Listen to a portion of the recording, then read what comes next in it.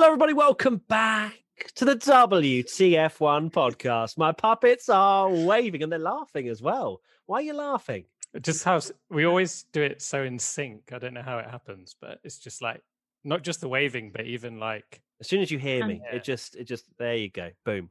But here we are. Welcome, Portuguese Grand Prix time, WTF1 podcast. Welcome to Tom Bellingham and Katie Fairman, my two esteemed guests, not guests, family. You know, it's just Tom is obviously the WTF1 founder. It's literally in my contract. I can't not say it, otherwise I'm fired. And Katie Fairman, of course, the WTF1 editor, bringing you all the news and gossip and all that good stuff. So today, obviously, Portuguese Grand Prix, Portimao, 3-word race reviews. Let's dive straight into it. Sharon, design, drafting, all about tyres. Samueli _Giovanoli, sleeping Grand Prix. And Younes _Domain, fun, then boring. I think Younes has nailed that pretty well. I think it was more that than the sleeping Grand Prix. But yes, it was it all kind of just happened in that first part of the race, didn't it? And then it all settled down quite, well, I say nicely. It was almost like last year, wasn't it, Portimao, in that sense, because there was chaos at the start, Sainz taking the lead, all that sort of stuff. But then as soon as the position sort of jostled around, you had the two Mercedes out in front. Hamilton, of course, overtook Bottas back in 2020, and then it was done. And again, it was that same kind of vibe, wasn't it? It was. Shall I go into my 3-word race review? Because it's pretty much that. Oh, yes. Let's do that, Tommy. My 3-word race review is 2020 Deja Vu. And that's not... it's kind of what you were saying, but also the fact that it felt very similar to a kind of your standard 2020 race, I guess, if you like. Not just the fact that we had a now record-breaking Ham-Botver or Botver, no, Ham-Ver-Bot as it was in the actual race, but that's now the most common podium ever in Formula One. But the fact that you had Bottas doing well in quali, but ultimately not quite good enough in the race to match Hamilton overtaking him, Verstappen kind of hanging on to the two Mercedes. It did kind of feel like we were back in 2020 for that race, didn't it? It did indeed.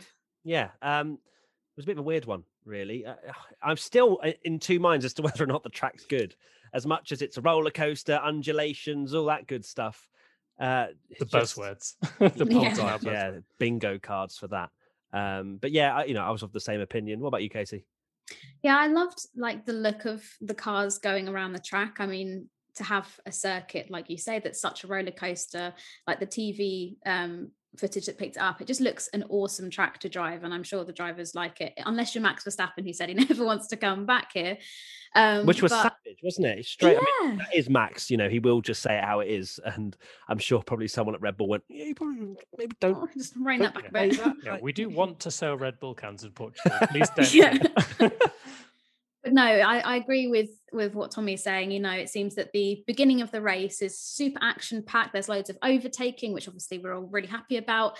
And then it sort of dies down and these massive gaps form, and then it just becomes a bit dull. I was saying that. I mean, it's difficult because we had two such insane races to kickstart the season that, naturally anything that followed that was not as crazy as Imola and Bahrain was obviously going to be compared to being a bit boring and a bit dull. But yeah, I'm kind of in two minds. Like, I like the idea of racing in Portugal and going back. It's got so much history there, and the circuit isn't terrible.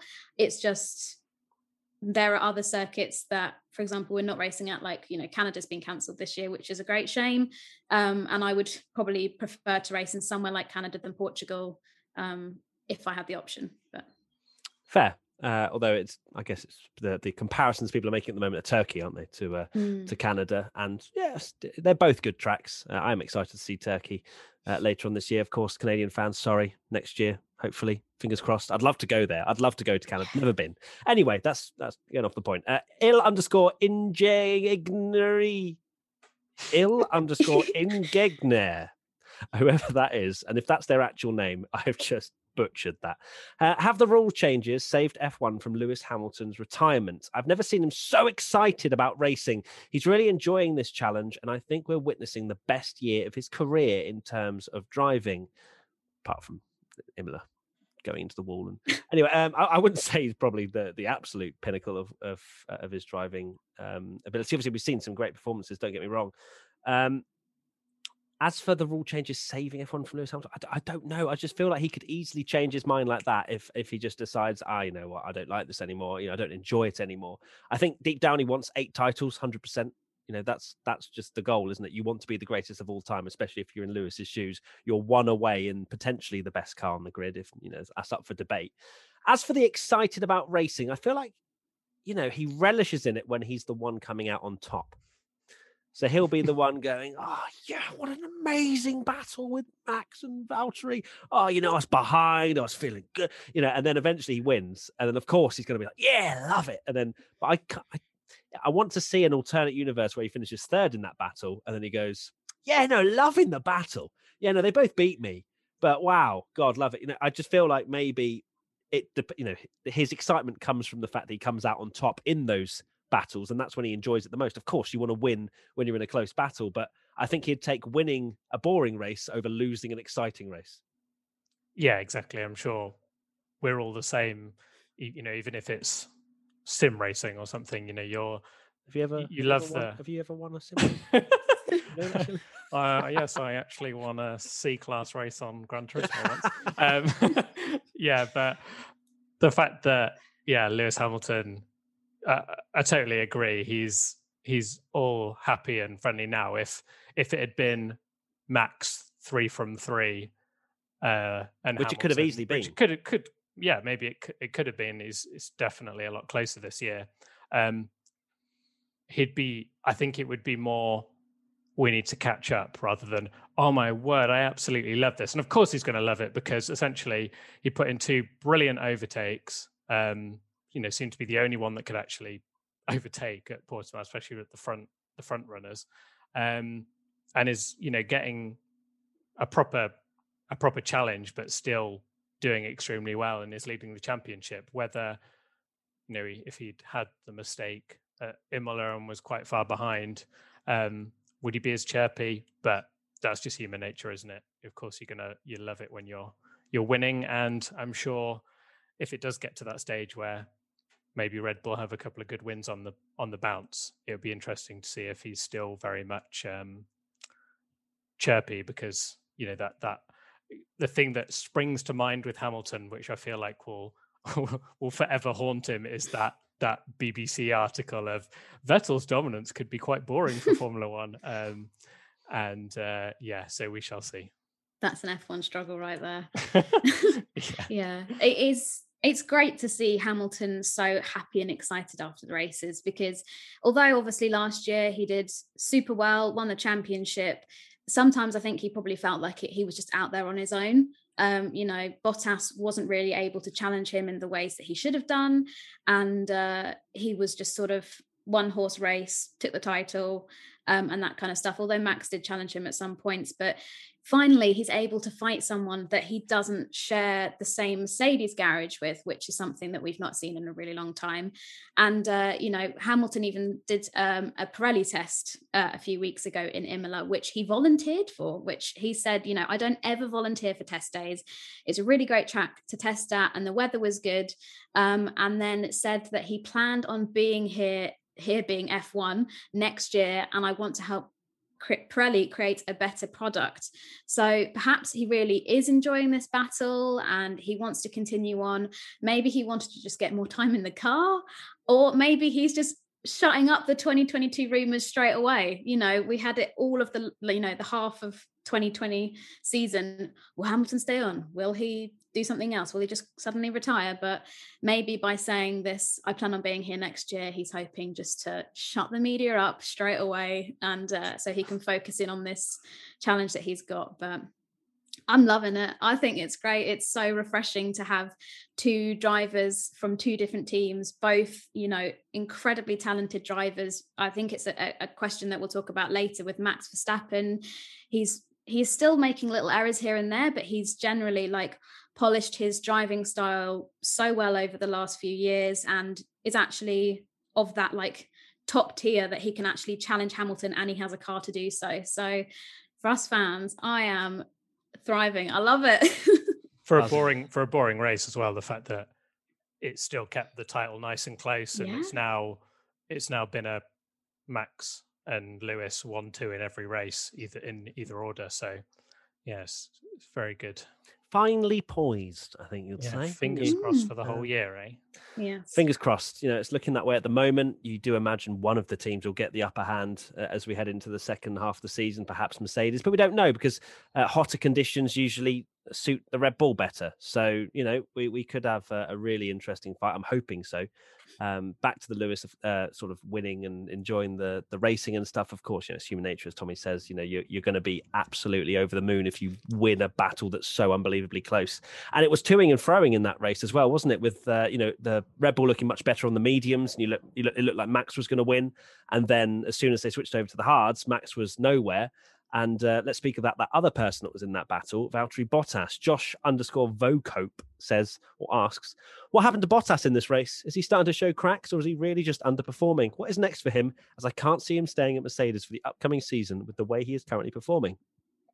I think that bit's a bit harsh. I think Mercedes are very happy with Bottas if he can just be 10 seconds off the pace or whatever, not 10 seconds, 10 seconds over a race off the pace.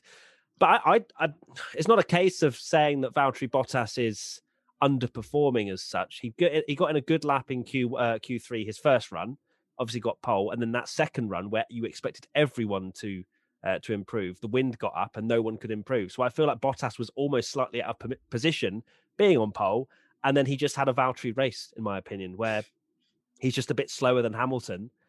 And you could see that because Hamilton was all over the back of him until Max obviously got past at the safety car restart, which was a great move. And Lewis just, said that he'd looked away from Valtteri's car for half a second or a second or whatever it was, and he was gone. So yeah, it was really interesting to see that kind of unfold. Because you did think Bottas, okay, you've got a great start, you're in a good position, but he just had no pace, absolutely no pace. You never see it the other way around, ever, really. I can't think of a race where Hamilton was slower than Bottas in a race. Can you? No, it's so true. No, because he's the one. Yeah, like even if Bottas gets pole like he did, you always feel like Hamilton's going to be the one hunting him down. So you always see a Hamilton passing Bottas. I can't remember. I literally cannot I think remember we've the last had time this Bottas conversation before, and I don't think it maybe. I'm just reiterating. Ever now more races down, and I still don't remember a Bottas overtaking Hamilton. Yeah, I think the problem is the narrative of Bottas is they've never said he's a number 2 driver, just a wingman. But well, I guess Toto did say he was a wingman, but realistically, he kind of is. And it's interesting how the narrative, like say, of Bottas, you get this race where he's been on pole, beaten Lewis Hamilton, who's statistically the greatest qualifier of all time in Formula One in the same car. Yeah, his racing isn't great. We all know that. His wheel to wheel, especially with Verstappen, his defending was very poor. You think that he'd fight that a bit harder, especially when as soon as the tires are warmed up, it's so difficult to overtake. But you mean when he came out of the pits? Yeah. I don't think he defended that. Do you think he was a sitting duck? His tires were not up to temperature at all because of the durability of the Pirellis throughout this weekend. They were the hardest of the 3 compounds. I just thought he might at least kind of really cover the inside and go. I think he tried to, but you could just see that he literally just slid. Just had nothing. And Max got the undercut. But yeah, I mean, Bottas could have done better maybe at the end of his stint to have a bigger gap. But yeah. Yeah, but what I'm trying to say is I don't feel like he gets enough credit personally. If you look at him as a number 2 driver, which maybe this is just because I see him as like, and you've got to admit Lewis Hamilton is the same. He sees Max as the challenger, not Bottas, even though Bottas in his head obviously has to say, I want to win the world championship. He's a solid driver for Mercedes. If you look at someone like Perez, I know he's new and in that car, but an experienced driver like Perez is now in that second driver seat in a top team, and he drops back into the clutches of the midfield, isn't really close to his teammate like Bottas was, and then somehow wins driver of the day, which I personally feel like was a joke. Yes, his tire management was really good, but he's kind of way off his teammate there. And you've got to admit, fourth. You've got to think, would Bottas have, like, what would the narrative have been if Bottas has had that race that Perez had, where he qualifies fourth, he's absolutely nowhere near Hamilton, he drops back behind Lando at the start, then, is on a different strategy. I think it's not a spectacular drive from Bottas, but for me, that kind of drive just adds to the reasons why I think they'll keep him, because he's not gonna smash into Hamilton. Like Hamilton, when Hamilton overtook him, he pushed it a little bit, but didn't take any unnecessarily risks where you've got to think maybe other drivers, if they did put again like a Max or a Russell or someone like that wants to win and doesn't want to be Hamilton's number 2 teammate, would probably race Lewis a lot harder there, and there's the potential for them to crash into each other, and they've got another whole Rosberg situation. So I think Bottas has been pretty solid apart from Imola, and is doing exactly what Mercedes need him to do, personally. Yeah, I think Mercedes have been properly scarred after the Hamilton-Rosberg drama of 2016. And I mean, if you look at how Bottas is getting on as a second driver, if you want to call him that, a wingman, look at, for example, Alex Albon at Red Bull last year. I know he's more inexperienced than Bottas was, but if you're looking at the results that Verstappen was achieving and then what Albon was achieving, that was not a good thing for Albon. And, as a result, he was dropped from his seat, which I don't think it's fair to compare Bottas to somebody like that, because he's consistently getting those points, ending up on the podium. And like Tommy said, he's not going to, well, as far as we're aware, he's not going to just suddenly have a meltdown on track and take out Hamilton and they'll have a big issue. He's fairly cool and calm. And I don't know if that's because he's a Finnish driver and that's just the way their mindsets are. But yeah, I think it's important to stress that I don't think Bottas is a terrible driver. It's very easy to critique him because he's up against somebody like Hamilton, who, like I've said, Hamilton is like a god tier, isn't he, of a driver?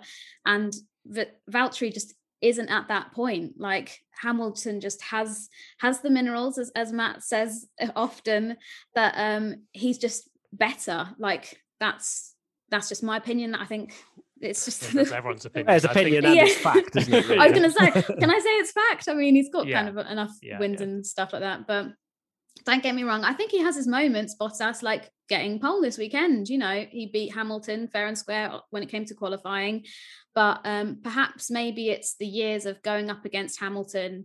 It's beginning to take his toll, but I mean, as that wingman position, I know he says he doesn't like being called it or being called a number 2 driver, but it must take insane mental strength to turn up to work every day and think, I am better than Lewis Hamilton, when we all know what a phenomenal driver Lewis Hamilton is, and then doing your job and you still lose to him every single time, near enough. Like, that can't be easy on a driver's mental strength and stuff like that. So it's tough, but definitely. We'll see if he stays.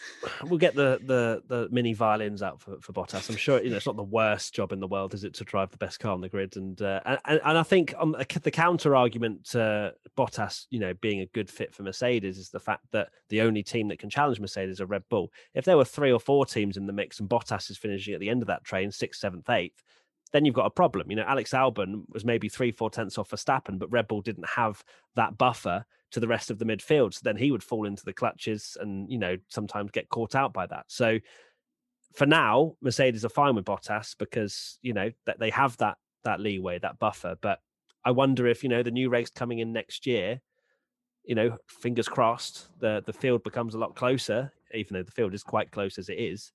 And then, maybe then they have to have discussions as whether Bottas is good enough. But right now, he's the perfect fit. Anyway, moving on. My 3-word race review. A different Max. So what I mean by this, and I'm going to say this very carefully because I've got my fans pitch are scary, as well as you, Tommy. I think we're seeing a slightly different Max this year, and I think I may have said it in the podcast leading up to this season, or I don't know, it may be in my own head. But either way, I thought that maybe we would see a different Max where finally he believes he can win the world title. He has never thought that before. He thought, okay, maybe I can win a race, maybe I can get a podium. But he's never believed deep down that he can win the world title until this year. And now I feel like it's starting to boil over just a tiny bit. I'm not saying that he's driving badly or anything like that, but there's mistakes that we don't usually see or haven't seen from Max when he's in that less pressurized situation of, being in the Red Bull and fighting the Mercedes, but knowing that at the end of the day, if he doesn't win the race, Red Bull will be like, yeah, it's fine, don't worry about it. Whereas now, he made that error in qualifying, which would have got him pole position, track limits deleted. So then he started third. And he obviously knew that because you could see, he's pushing the camera away and things like that. You don't see that from Max really that often. And it's quite clear that he's quite a fiery individual. And then, of course, you had that one mistake. And of course, I'm talking about the tiniest mistakes. I'm not saying I can do better, but I'm not an F1 driver. I'm an F1 fan talking about an F1 driver's performance. And, he made that mistake around turn 14 and Hamilton got him, and that was it, and these small errors are what add up over the course of a season. Of course, he was amazing in Imola. I'm not saying he's doing it over the course of the whole season, but he should have won in Bahrain potentially if he had judged the move with Hamilton better or maybe taken a bit more of a measured approach. I don't think Hamilton, for example, goes for that move on Verstappen around the outside at Bahrain if roles are reversed. And again, with this, I feel like it's just starting to get away from him a little bit. And I feel like he has to just kind of bring it back a little bit, rein it back and go, look, okay, this Red Bull is amazing. Not every weekend is going to go to plan. If I'm a faster car, just rein it in just that little bit like Lewis does, and that's what I think anyway. Yeah, I think it sounded from what I heard, the race was kind of lost almost in qualifying because he obviously had the track limits problem in qualifying as well, and that lap would have put him pole. And then from what I read, it sounds like Red Bull had the car set up to be leading from the front from pole, and you could see that, even when he was behind Bottas, he could just not get anywhere near him. And it almost felt like a reversal of normal where it used to be the Mercedes couldn't follow, wasn't it? That as soon as Mercedes got behind another car, because they know they're going to be on pole every race and just go off in the distance. And it looked like that Red Bull could just not follow behind, another car. So I saw Rosberg have this opinion as well, and he's not scared of a little spicy opinion where he kind of said we're starting to see these small mistakes from Max, and we had a few questions on it as well. It's a difficult one though because you can argue that if Hamilton wasn't, yes, I mean yes, he was lucky, wasn't he, Hamilton in Imola, that the red flag came out when it did. That if Hamilton had gone off in Imola and we didn't have that red flag, Max would be leading the title by 20 points or whatever, and then maybe these wouldn't feel so significant. But that's the problem. He probably has made a lot of these silly errors before where he's gone off the track, but now it's in a title fight, and especially against someone like Lewis Hamilton, he has to be absolutely faultless. And rather than it being like, oh, sorry, you missed out on challenging Bottas for P2 this week, and it's the difference between second and third. The way this title is going, it could be the championship just running wide and missing out on a pole position, because the way it's going, it could come down to 2 or 3 points. Yeah, it's certainly going to be really interesting to see how it all unfolds. I mean, like Max, Lewis and Max both make mistakes. They both have weaknesses. But I think Lewis has just had more time in his F1 career to iron out those weaknesses and try and improve them and make himself a better driver. We've got to remember that Max is only 23 and Hamilton is 36. Obviously Hamilton has been in F1 since 2007, Max 2015. So it will be really intriguing to see how Max can take this idea of being able to win a world championship this year. Like Matt said, this is kind of the first year he's ever really had it where he's come into a season, and there is a really, really strong possibility that he could be lifting that world championship trophy at the end of the year. So I think we'll see how he gets on. But what we don't want to do is see him, like Matt said, boiling over and having the stress get to him too much. Yeah, the question came in from @Seb5 is back. It's pretty much what we've just covered, and then said at the end, what's your opinions? Is he ready? Now, I've obviously mentioned that he has made mistakes. He is definitely ready to take the title fight to Lewis. We've seen that in Imola. That was an unbelievable drive from him, an amazing start. He took the lead in really tricky conditions. And Lewis has made mistakes. We're not saying that Lewis is faultless by any stretch. And as we've already mentioned, he is very fortunate to be leading the championship. But that's just the way a whole world championship works. You have moments of fortune and misfortune. And, you get to the end of the 23 races and we may be looking back and going, well, that extension there or that mistake out of turn 14, whatever, may have cost him that 2-3 points, whatever, a sprint qualifying win potentially. That sort of stuff. So obviously we're only 3 races in, so let's not get ahead of ourselves. But at the same time, we know that we hope deep down that it's going to go to the wire, and that's why we're taking all these little incidents so seriously. Yeah, I think Helmut Marko said, didn't he, that Max is now, and he wasn't saying it as the kind of side of Max has bottled it, more just it's very unlucky because track limits is very difficult. We saw, I think Lando Norris said after Imola that it's not as easy as you think to just stay on the track because you're pushing and these cars are so unbelievably quick. They're taking corners and it can be the tiniest. I mean, a lot of the cars in this race, the wind played it sounds such a pathetic thing when you're driving a Formula One car around, but the wind can have such a huge effect. Yeah, exactly. But Nico Rosberg USA. Yeah, exactly. But these it's such fine margins, and Lando, I think, was saying it is really difficult sometimes to not go off ever so slightly, and you get your lap taken away or penalised. And Max has now had essentially a win cost through track limits because of the Hamilton thing going around the outside of him. His fastest lap got done for track limits, which is a point, and is arguably the pole position for track limits as well. So they have really been screwed over by this track limits rule, which you could argue was put in because people weren't happy with Hamilton cutting the track in Bahrain. And they're like, right, if you go off the track, you're penalised. And if anything, it's hurt Max the most. But yeah, it's 3 races. I feel like we've both said that at the end of the day, Max is his first ever time going into a championship fight. How many championship fights has Hamilton had? So he knows how to deal with it. And you look at some of Hamilton's championship fights, even when he'd won the championship, he still made plenty of mistakes in like 2010 and 2012 that could have cost him there. So you've got to give the benefit of the doubt to Max, I think. But yeah, I'm just excited for this season. I hope it lasts all season because especially with Max, I think he will. One decision, Max isn't going to hold back, is he? He's gonna.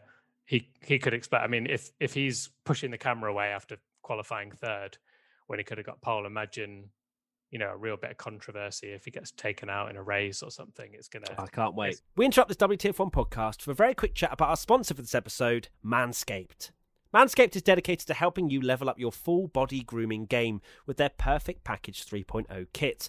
This comes with the Essential Lawnmower 3.0 waterproof cordless body trimmer and a ton of other liquid formulations to round out your grooming routine. This trimmer features a cutting-edge ceramic blade to reduce grooming accidents thanks to advanced skin-safe technology pioneered by Manscaped. With a Perfect Package or Performance Package purchase, you get 2 free gifts, the Shed Travel Bag and the patented high-performance reduced chafing Manscaped boxers. Get 20% off and free shipping with the code WTF1 at manscaped.com. That's 20% off with free shipping at manscaped.com and use the code WTF1. Right, let's get back to the podcast. Katie, your 3-word race review. My 3-word race review is Ocon exceeds expectations. Wow, did one about Ocon. Okay. I did, All yes. right. Good old Esteban. Yeah, exactly. Tommy's there like, oh God. No. You said Alonso was going to smash him. Oh, I thought you were on about like me like being a Verstappen fan because no. The narrative of like Ocon people. No, start of the season, Alonso's going to smash Ocon. I know. I'm feeling a little bit more worried. Oh, love it. Carry on, Katie. It's great. But yeah, obviously Alpine had some incredible pace this weekend, which sort of came out of nowhere. And both drivers were like, we're not really too sure where this pace came from, but we'll take it. But yeah, in terms of Esteban Ocon, this is now the 3rd race in a row in which he has beaten his experienced teammate Fernando Alonso. Tommy, just... I thought it was 2. No, Alonso outqualified him. in the race. So sorry, Alonso's okay. out-qualified him once. Yeah, because the race is more important than qualifying, Tommy. I don't know. No, it's not. I'm afraid. Yeah, so I mean, in FP3 this weekend, Esteban finished 5th, which is great. Qualified in 6th, ahead of Lando Norris in a McLaren, and then finished the race in 7th, which is a solid result. So yeah, I think, well, as we said at the beginning of the season, my unpopular opinion or my spicy take, or whatever you want to call it, was that Ocon would beat Alonso, and I got absolutely wrecked in the comments of people being like, "You don't know what you're talking about," and we made this bet. And back, that's not a good idea, Katie. Don't. Oh, okay. I'm really sorry. I take the next it back. time you're wrong. just take it and move on. Yeah, I'll be really humble. So yeah, well done, Esteban. That's my point. Amazing. Esteban had a great weekend, didn't he? Did. Alpine were generally really quick. Alonso didn't make the most of it in qualifying, finished 13th, I think it was, on the grid for the race. So, and Fernando obviously showed that the pace was there in his car as well, because he got up into the points. But Ocon, had a great race. Got beaten by Lando at the start, didn't he? But overall, and I think Ocon did fall back a little bit, didn't he? He had to get past the Ferraris. And so, it was weird, because the midfield just changed. We kind of thought we had a good idea of who was going to be sort of the lead pack of that. And then Alpine just went from, struggling to get out of Q1 to being like, hey guys, we're Q3 and we're coming for points. So, when that happens, everybody else just goes down a little bit. And then all of a sudden Ferrari aren't having as great of a weekend, unless, Charles Leclerc had an okay one apart from qualifying. But overall, it's just constantly jiggling around, isn't it? Which is just how we like the midfield, really. Formula 1.5. Feder Russo 17355 says, could Ocon ever get in a Mercedes? No, I don't think so. As much as I love Esteban, I just feel like there's other alternatives. Maybe later down the line if he really does prove himself, but I can't really jump on the bandwagon. As much as I felt like Ocon would do okay against Alonso this year, I don't feel like he's got enough under his belt to start staking a claim at Mercedes. It feels like that ship has sailed a bit, because it's important to remember. It's almost, maybe new fans won't even know this, but Ocon at one point was what George Russell is now. Everyone's saying that this is the Mercedes next talent. He won the Formula 3 championship against the likes of Verstappen. And he was, incredible in his first year in Force India, as it was then. And people were saying, you had the argument of, like we do now, where Bottas has one bad race and everyone's like, oh, he should be replaced. And that used to be Ocon. People saying, oh, get Ocon in the car. And he's had a amazing race. And if he beats, I'm still not 100% sure. I'm not writing off Alonso, because it seems like everyone is struggling in the new teams and stuff. But I mean, Alpine were looking very good this race. Yeah, I should probably go back and say, like, I'm not hating on Fernando Alonso. I think he did a Here great job. No, backtrack. Can't backtrack now.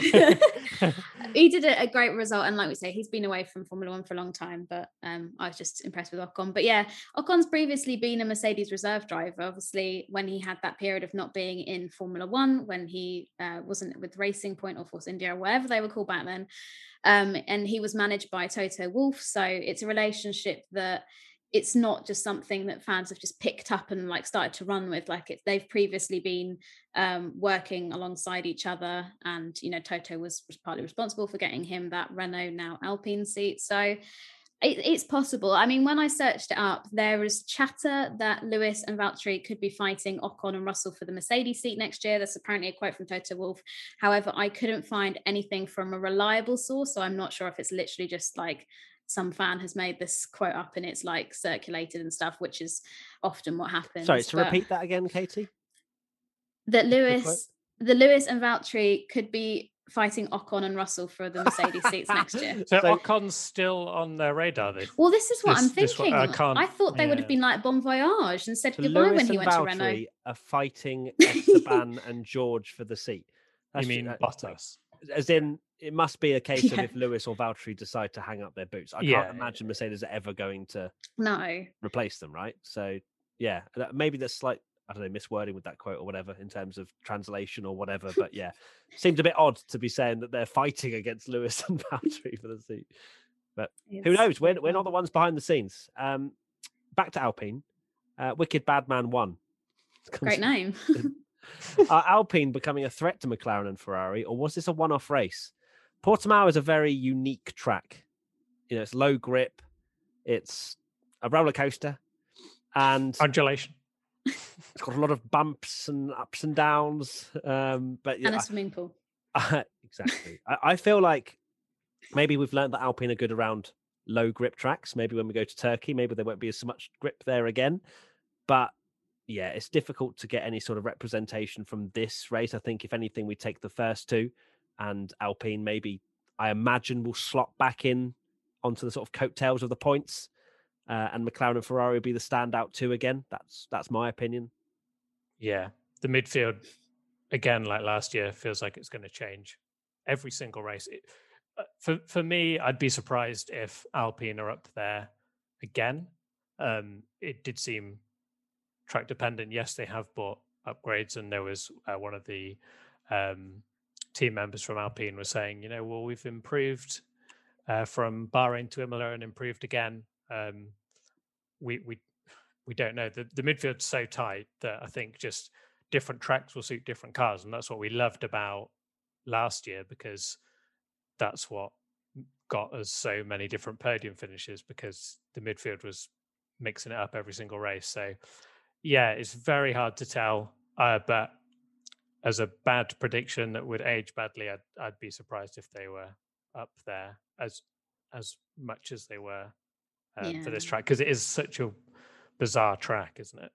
It is rather odd. Yeah, I think it's likely to be not necessarily a one-off, but don't expect them to be doing the same in Spain, which is probably going to age really badly. But hey ho, Alonso victory incoming. Yeah, exactly. But Ocon did beat Ricciardo here last year, so maybe it's just a track that he's more happy with and likes it. But yeah, it'll be interesting to see how the Formula 1.5, is that what it's called, that you call it? Yeah, how that shapes up for the rest of the year. Yeah, Formula 1.25, I feel like they're kind of getting a little bit closer every single time, especially McLaren. Although maybe Lando was good. Anyway, Portimao, yay or nay? Talk about the circuit itself. Are we a fan or not? 10 Ian? Is that Ian or Lan? Don't know. I'm going to go with Ian. 10 Ian Mook. 10. Is it possible to keep this circuit on the calendar for upcoming seasons? I like Portimao, but I wouldn't miss it if it left. That's kind of my opinion. I feel like we've had two very crazy starts to the race, and it's better than Spain. So if we're going to choose between Portimao and Spain, then goodbye Spain. But yeah, I think See you later. Generally speaking, it's not a worldie of a track. It's not grippy, and the drivers make mistakes and stuff, but it doesn't blow me away. The low grip element of it is what's made it these last two races quite interesting. It's really hard to judge bad races these days because the cars are absolutely abysmal at overtaking. I know that we said, do they really need to change the rules? But this race definitely made me think, yeah, they probably do. Even though we're obviously loving the fight, it's still very much, you can't get within a decent amount. And even with this track, they changed the DRS zone, didn't they? They did. Yeah, they shortened it by 165 meters, I think it was. So, and also the fact is that this track almost allows different lines as well. So you can get rid of some of that wake from the car in front. So in that sense, it's quite cool that you can have a different racing line, but yet still they couldn't really get that close because of overheating and all sorts. Exactly. And the DRS zone, while you had last year, almost seemed too easy, didn't it? This year, maybe just about right, but it was also like it just depends from different situations and who's behind who, because Hamilton made light work of it, but then Verstappen just couldn't get around that final corner without losing the car because the dirty air was just too much. So it's one of those things where I'd like to see it with the newer cars, because it is very hard to judge these new tracks because and just generally tracks now, because these cars are probably the worst in history for overtaking and stuff. But I doubt we'll see it again personally, because it does seem like it's a filler track just to help out with the COVID situation when tracks drop off the calendar. So my first WTF1 podcast I did last year was actually for the Portugal race review. And my 3-word race review was make Portugal permanent. And and I bet we were all like, yeah, it was amazing. We love it. And now we're like, oh, that's a bit rubbish. We can never be pleased. Exactly what we did with Imola. Exactly what we did with Imola when it was a wet race last week. We were like, oh, Imola's actually really good, isn't it? Yeah. Nah, I said it'd still be rubbish if it was dry. Okay. But I think it seems unlikely that it will be back on the calendar, especially in like a permanent slot. We might see it again for like a one-off if, heaven forbid, COVID doesn't die down and go away and calendars continue to be disrupted over the next few years. We could well be back in Portugal. But F1, as we well know, goes where the money is, and unfortunately the money is not with Portugal. It's not really a circuit that's got tons of cash money lying around, and that's my kind of phrase. Yeah, there you go. I'm speaking the lingo. Yeah, minerals, cash money. We've done like a Freaky Friday kind of thing here. But yeah, I'd like to go and watch maybe MotoGP around Portimao, but we're not on a MotoGP podcast. We're on an F1 podcast. No, we're not. How dare you say that? No. Oh, I'd say Formula E, MotoGP. Oh my God. I'm going to get kicked off. I'm only kidding. Yeah, I don't think we'll see Portimao again. But, if F1, Max for example, decide to... Yeah. Max will be very pleased. But I think also if F1 decide to do this sort of random track that they pop into a calendar and that sort of stuff, we might see it that way as well. Right, moving on to driver of the day was Perez, which I think we should call underdog of the day, because that's all this award is. It's never driver of the day, or it's who's done a performance that we didn't really expect, and everyone was thinking Perez wouldn't be on the pace, or I don't know. It's very confusing to me that Perez was given driver of the day when he started fourth, went backwards, got back to fourth, went backwards again, got back to fourth, had okay pace. Don't get me wrong. Tire management was really good, but it's like, is that really worthy of driver of the day? Yeah, I mean, that's what Perez is known for. And yes, okay, he was kept out on the mediums for God knows how long, because Red Bull were clearly throwing a card of, can you hold up Hamilton for a lap? But apart from that, like, it was it was meh. I almost thought it was going to be I would have. Yeah, I was absolutely convinced that Daniel Ricciardo would win it and get the classic driver of the day, where it's qualifies absolutely abysmal and then finishes in the points where he should be in that car, and then gets driver of the day, because that's the people that, for me, this is just more proof that it is absolutely impossible for Lewis Hamilton to win driver of the day. Even when he goes from third, is the only guy that can overtake, passes the two other quickest cars to win the race, and then still doesn't get driver of the day. Did he get second or third? Because usually that graphic comes up. I don't know. I don't actually know. This is the thing. This is why I think it was a bit sus that we didn't have the driver of the day percentage graph pop up during the race. Yes, I feel that there might be some foul play and people voting for a certain driver on the grid. Obviously, I'm not saying this is necessarily true. This is just my feeling, but that people were voting for somebody for driver of the day. For a meme, basically. For a meme, and they were like, that's not going to happen. So they just went with Perez or whoever was in second. It's happened before, hasn't it? Because I think Haryanto won driver of the day, got pretty much the whole of Indonesia to vote for him, and won by like 99%. And then they were like, we can't really give that him for... I can't remember where he finished. They did it with Hulkenberg as well when he came back last year for the where was it? Was it Silverstone? He when he was in the pit. When he was in the pit. Yeah, he didn't even make it. Driver of the day. He got driver of the day, and I think they had to be like, we can't allow that, guys. Sorry. Didn't Verstappen as well just win every single driver of the day for a while, and then he won driver of the day at USA when he conked out and all that sort of stuff. Well, let's say this: if Verstappen had done what Hamilton did, where he was third, overtook Bottas and Hamilton and won the race, he'd have been easily driver of the day. Century, not driver. Yeah, exactly. So it's just, people don't want... It's amazing that that is considered a boring race and a boring win.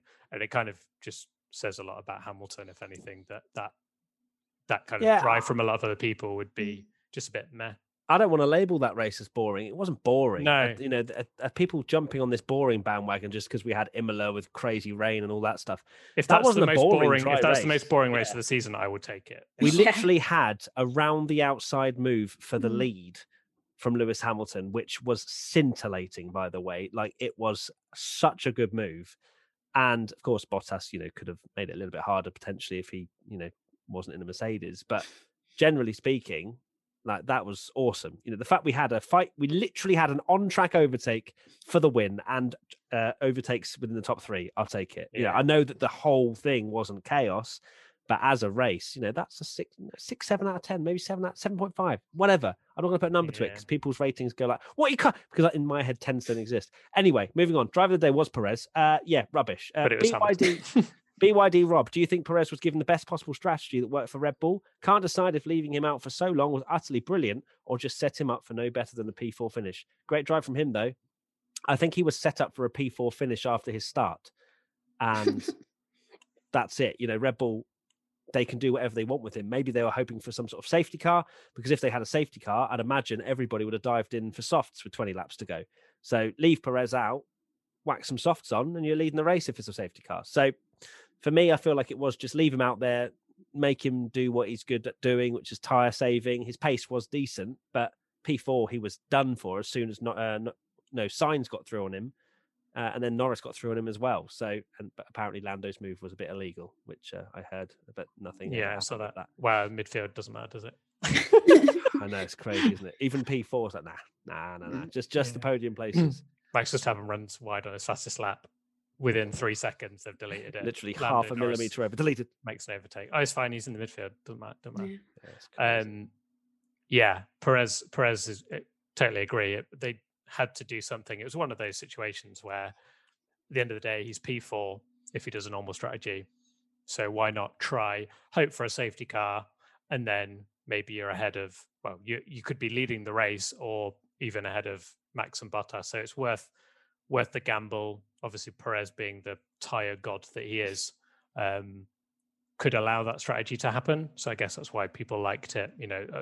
Just to say that Sainz's pace was absolutely horrendous on the mediums, and Perez managed to make them last that long was impressive. But it was worth taking a risk at the end of the day, because even if they'd have pitted him and he had the pace to catch Valtteri, you could see that the pace and the inability to overtake was not there. So you might as well just risk something. I think the main thing is going to be interesting to see whether in a normal, if that keeps happening, even when Perez is there, because they kind of did it with Albon last year, didn't they? Where Red Bull would put him on these crazy strategies, but he wasn't actually there. It'd be interesting to see if I would be a bit miffed if it keeps happening when maybe Perez is only a couple of seconds behind Verstappen and they start putting him on these ridiculous strategies. I don't think they would. Like, that just doesn't make sense. It makes perfect sense to do what they did with Perez in this race. Because, as you say, exactly. The only way they win the race with Perez is a safety car. So. And also, people will say, "Oh, it's there to, even if he did hold up Hamilton a bit and Max could catch up and win the race," and people would be like, "Oh, well, Perez is just playing for Max." Like, that's still more Constructors' Championship points for the team, so it makes sense to do it. Yeah, I think I'm just going to echo what you guys said if I elaborate on it. But yeah, 52 laps on those tyres from Checo was a really impressive thing to do. Like you say, especially when you saw Sainz just absolutely wounded out there on track with those tyres. He was really struggling. But yeah, not my driver for the day. Lance Stroll sat there doing like 35 laps on the softs. Like, where's my shout out? Yeah, come on, guys. I know, it's crazy. Yeah. Ocon last year, didn't he do like upwards of 50 odd laps on the mediums or hards, whatever it was? So yeah, there's more than one tyre god out there, but apparently Perez is the driver of the day god as well as the tyre god. ABCD F1. It's time to play the jingle, and that was time for ABCD F1.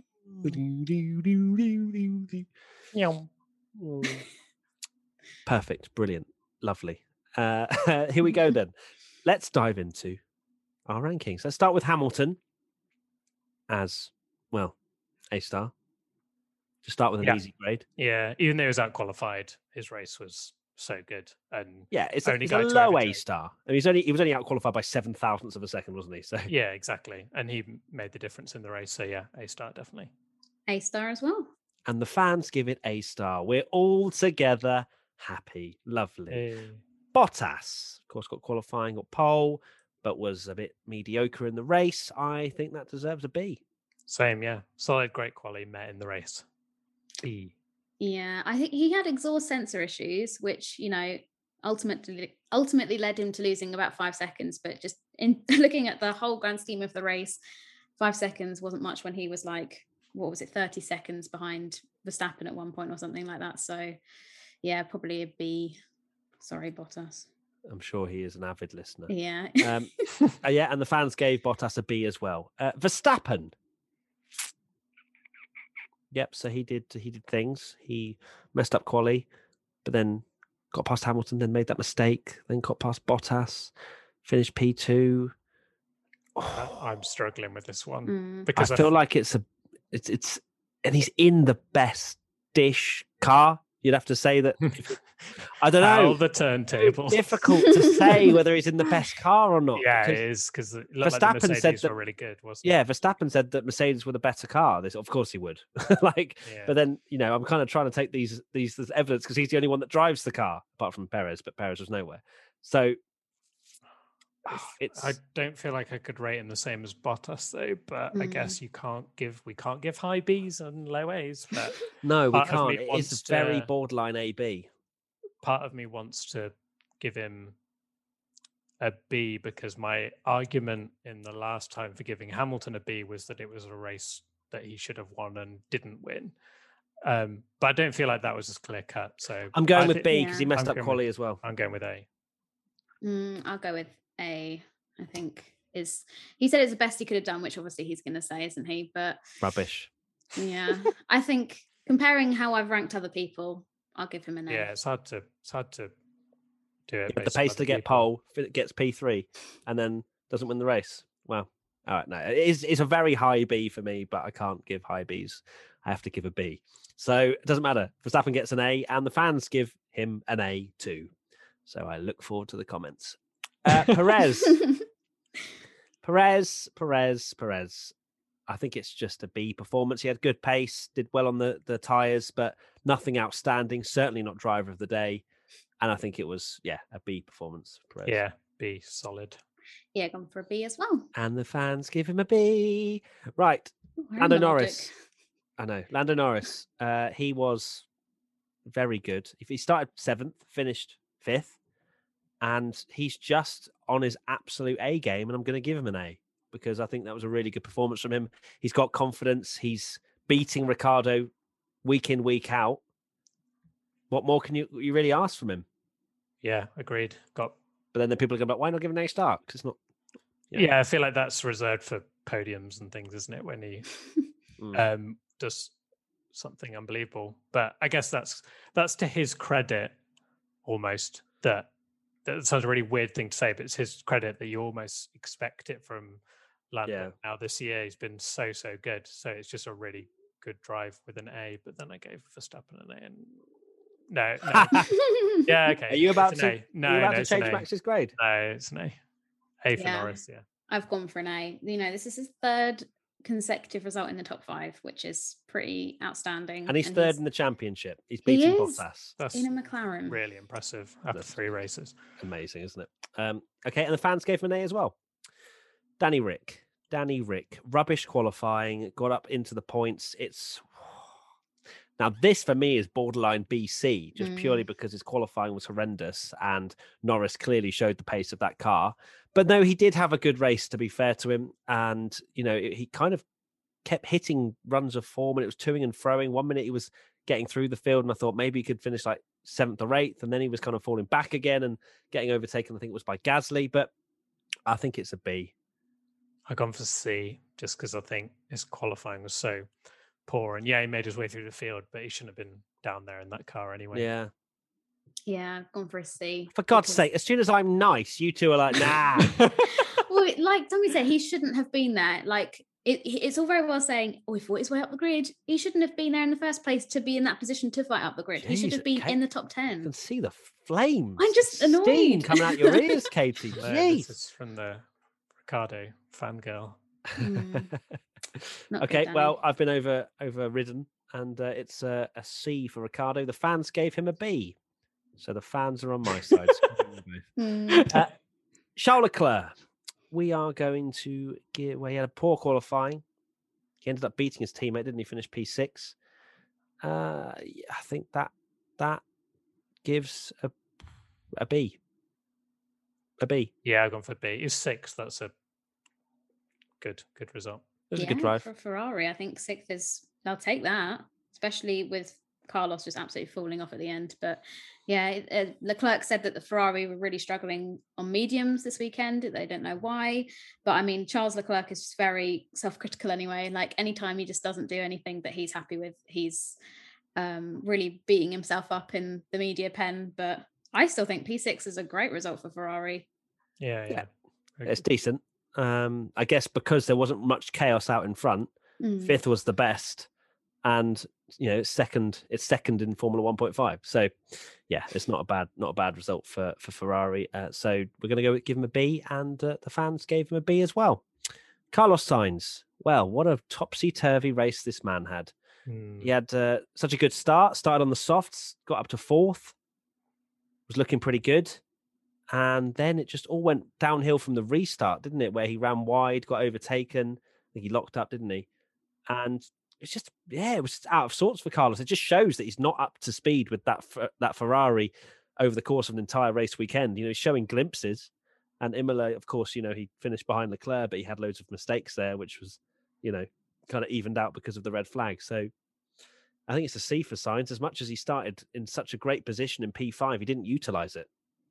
Yeah, it's hard to rate Sainz for me because he was screwed over by strategy. It was such a poor call from Ferrari to put him on those mediums when clearly the hards were the way to go to the end. But then I guess you look at someone like Perez that did manage to make him last and go all the way. And Lando as well. Didn't Lando go soft medium as well? So did he? Okay, fair play then. All right, C then.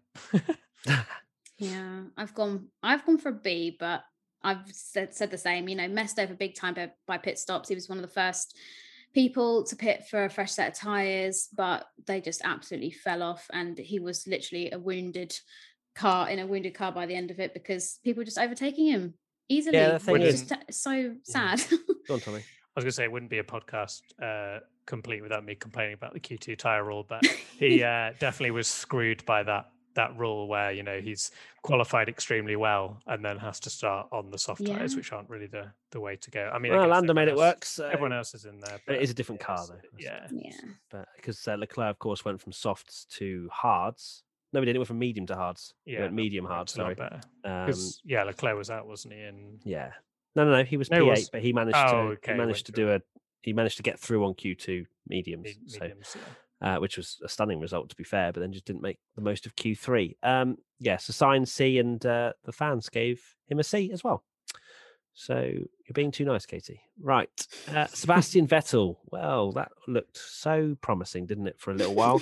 P10 in qualifying. Seb's back. Resurgence. And Katie just froze for a second there. I thought I'd disconnected. It's my internet freaking out that he got into Q3. Tommy wasn't moving as well, so I was like, "Oh, I'm the one that's disconnected." But I just realised Tommy was just really enjoying what I was saying. So Vettel, of course, was P10, but then was, it just wasn't particularly great. Aston are just so meh, aren't they? They epitomise midfield, but not a good midfield. The bottom midfield. Yeah, they're in the worrying grade where they're just going to finish 12th and we're going to go 13th every race, and we just go C for both. I'm giving Vettel a C. Alfa Romeo 2.0. Yeah, exactly. I'm giving Vettel a C as well. Overachieved in quali, but car's not there, and the race didn't seem that great. So yeah, no, I've gone for C for both Aston boys. Oh, both. Okay, we've flown straight in. Sorry. Actually, let's just do that. So Vettel and Stroll, both C, and the fans give them both a C.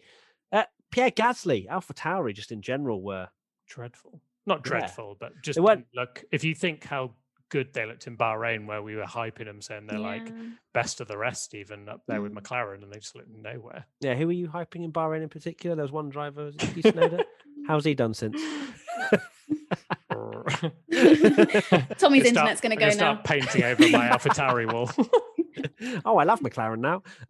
Yeah, but back to Gasly. Yeah, AlphaTauri, I think they were the ones to really suffer from Alpine coming strong, even Aston Martin with Vettel, you know, that sort of stuff where all of a sudden we have some midfield runners that we weren't expecting into Q3, for example, and although Gasly did get through, but Tsunoda didn't, and you know, they're really struggling with the car around there. But I fully imagine, as I said earlier, I think that the track is very much a one-off with the way in which it's really windy. I know we said that before, but they did themselves come out and say that their car is very sensitive to windy conditions, and everyone was complaining about it all weekend, weren't they? Yeah, so I feel like it's a one-off for them. They'll just brush it off and go again in Spain, and they'll have a bit more grip supposedly in Spain. So, well, unless it's raining, which it might be, but I've said that now, so it'll be 30-degree heats. So yeah, Gasly C. Yeah. And the fans gave him a C. At Yuki Tsunoda, D. Easily a D. I know he's like, it shows that you see like the newer guys are really struggling against their teammates that have been in the car for a while, but it still just was not a good performance, was it? He was, started 14th. You're kind of hoping he'd move up the field, but finished 15th and track limits again. I don't know if he's he's overdriving the car a bit and getting a bit too. Well, it's weird because he came kind of thrill in Bahrain. Maybe he's kind of a bit too excited and because he came into this weekend saying he was going to take it a bit easier after his mistakes in Imola, but obviously got his track limits warnings very early on, and obviously I don't think it equated to a penalty in the end, did it? I don't. He kind of behaved himself after that, but generally speaking, AlphaTauri and Tsunoda as well, not performing. So D, and the fans gave him a D. Fernando Alonso, bad qualifying. Where did he finish? Eighth. Eighth. So a very decent drive from Fernando. I feel like he was quite what's the word? Aggressive, but confident in his moves as well. It was kind of Fernando of the old. We saw a glimpse of it in Bahrain as well. But yeah, it was a really good race from Fernando, I'd say. It was disappointing that he qualified as badly as he did.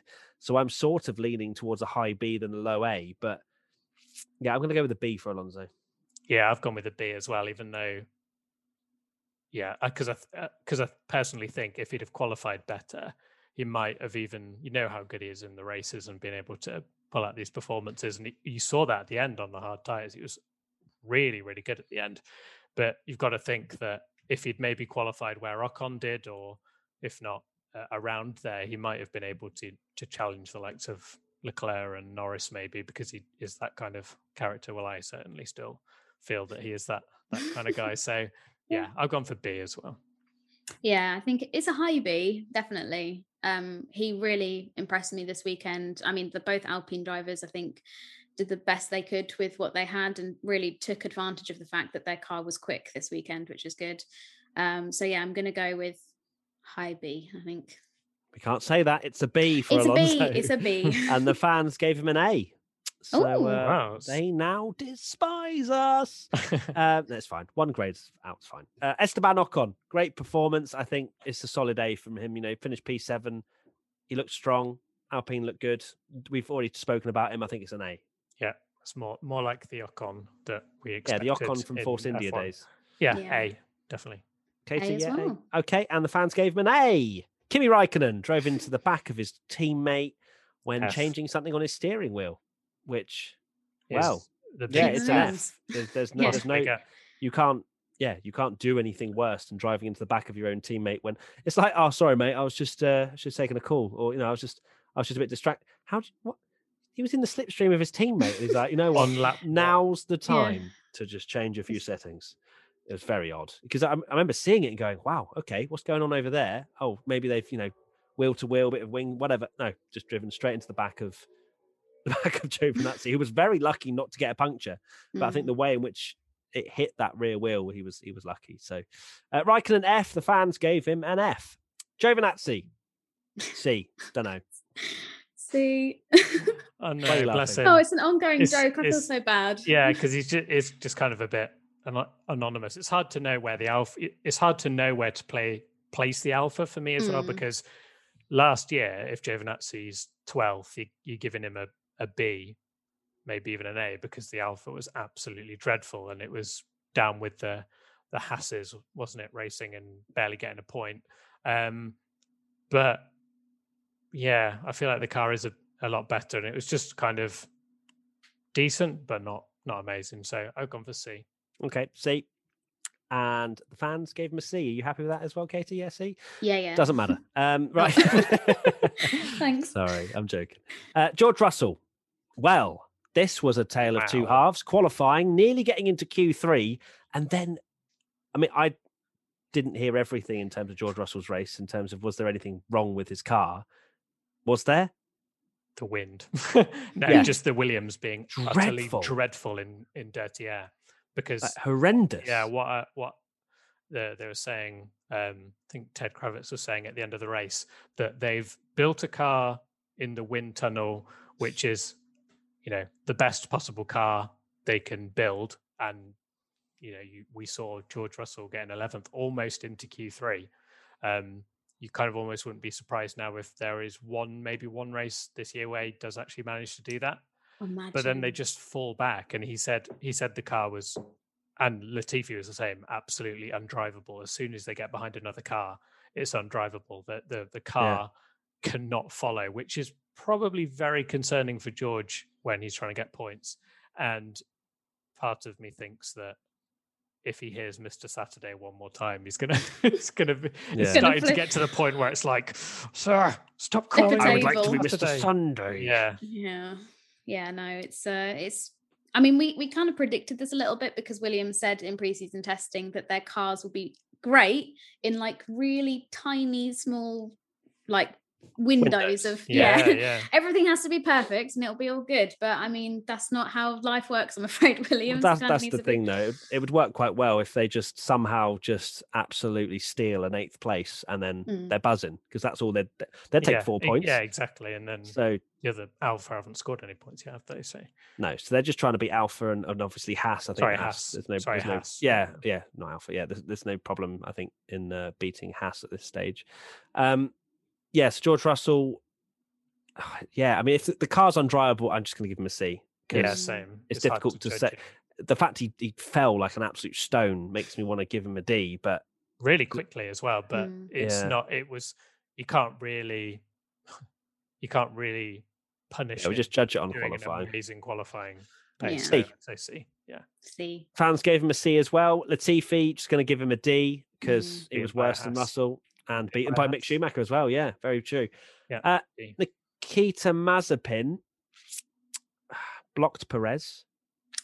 Minute behind Mick Schumacher. Penalty points this weekend. That's a surprise. Flags, yeah. There's something not right with his engineer. I'm just going to say it. That he. Good job. Huh? He said good job, didn't he, when he let Perez through? Yeah, but also they said afterwards that they just didn't tell him that Perez was coming up behind him and weren't. Oh, what? I heard the radio of him saying blue flags, Perez coming. Yeah, when he was pretty much right behind him. And obviously, you saw was it practice when Mick Schumacher overtook him at one point and Mazepin didn't even know he was alongside him. He was like, whoa, what the hell? You need to tell me about these things. And he's like, oh, sorry. Clearly not a great relationship with him and his engineer there. So, need to do better as a whole, I think it has to. It's just been, not great. So I think Mazepin's performance is kind of like it's D territory. I'd say E because of how far off he was. He was a minute off.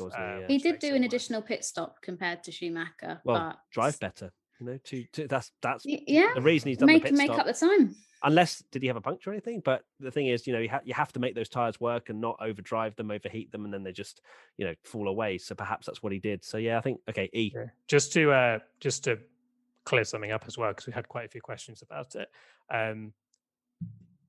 There was a team radio going around where someone had played it where Gunther Steiner, and they'd done a very good edit where it was Gunther Steiner from another race where he was shouting at Magnussen. And Yes, I saw did you that. see that? I But we saw did that. get quite a few questions thinking It's not that was real. legitimate. So Gunther Steiner didn't tell Mazepin to shut up and then have a go at him after the press thing. I mean, that was, yeah. I completely missed that. Watching that, I mean, you know that's not real. Like, We'll wait to see that on Drive to Survive next year. Yeah, that's very true. That's going to be. It'll be Gunther Steiner telling like Hamilton to shut up or something. It'd be Mazepin doing Vettel's radio from Brazil. So okay, and the fans gave him an F. Shock. Mick Schumacher, he beat a Williams, so Woo! B for beating a Williams. Yeah, B. Let's do it. B. And the fans gave him a B as well. Boom, there you go. Good on Mick. That was good. That was a good drive. Yeah, it was a good drive. Is that his engineer? Yeah. Oh my god, I well love that done, guy. Mick. You did such a great job. I want him to read me a bedtime story. It's really relaxing. Do you want him to read for you as well? Yeah, just all of it. Moving on. Predictions for Portimao. My predictions were Vettel out qualified by Stroll. Damn it! God damn it! I should have just copy and pasted it for next week. And Perez out in Q2. God damn it! Wow. I didn't have any faith. Tommy. Hamilton dominant win. And Leclerc makes top 3 in qualifying. Now, what? Yeah, what do we classify that as? Classify as dominant because wasn't on pole, wasn't leading. Won by 30 seconds. But very much because they stopped. Half a point. Cool. I will allow half a point. Yeah, I will admit that it's half a point because that's making it sound like he's completely wiped the floor with everyone, which wasn't quite the case. And Leclerc top 3, no. Katie. Well, I've gone from getting 2 points last time to nil points. I said this is what happens, Katie, when you don't do, cars will race this weekend. Yeah. I've gone Checo victory, which didn't happen. And then Carlos top 5 finish. Which was looking so good. It was. And I think actually I forgot it to put in qualifying at the end of there. So I'm going to give myself half a point. I think it got deleted on the Google sheet. Ah, okay. Half a point for you then. Half a point for me. Half a point. Fans, F. Glenvick. Bottas wins due to Hamilton DNF. No. Smith 50797538. Both McLaren in top 5. No. Quist 35. Ferrari will score the most constructors points. No. Okay. No points for the fans. Predictions for the Spanish Grand Prix. Mercedes front row lockout. Alpine don't make Q3. Tommy. Really safe prediction again. Shut up. I got 0 points last time. I need something. I'm going to go for Sainz beats Leclerc in the race. And Vettel in the points. I was waiting for that. Oh dear. I've gone for, this is finally the race that Ricciardo beats Norris in the race. Sorry, I'll stop. And I've said Perez podium. And this is the last time I hype Perez up with a good result because I think I'm now reverse jinxing it. Yeah, because it's just as soon as he's out of the points, he'll win.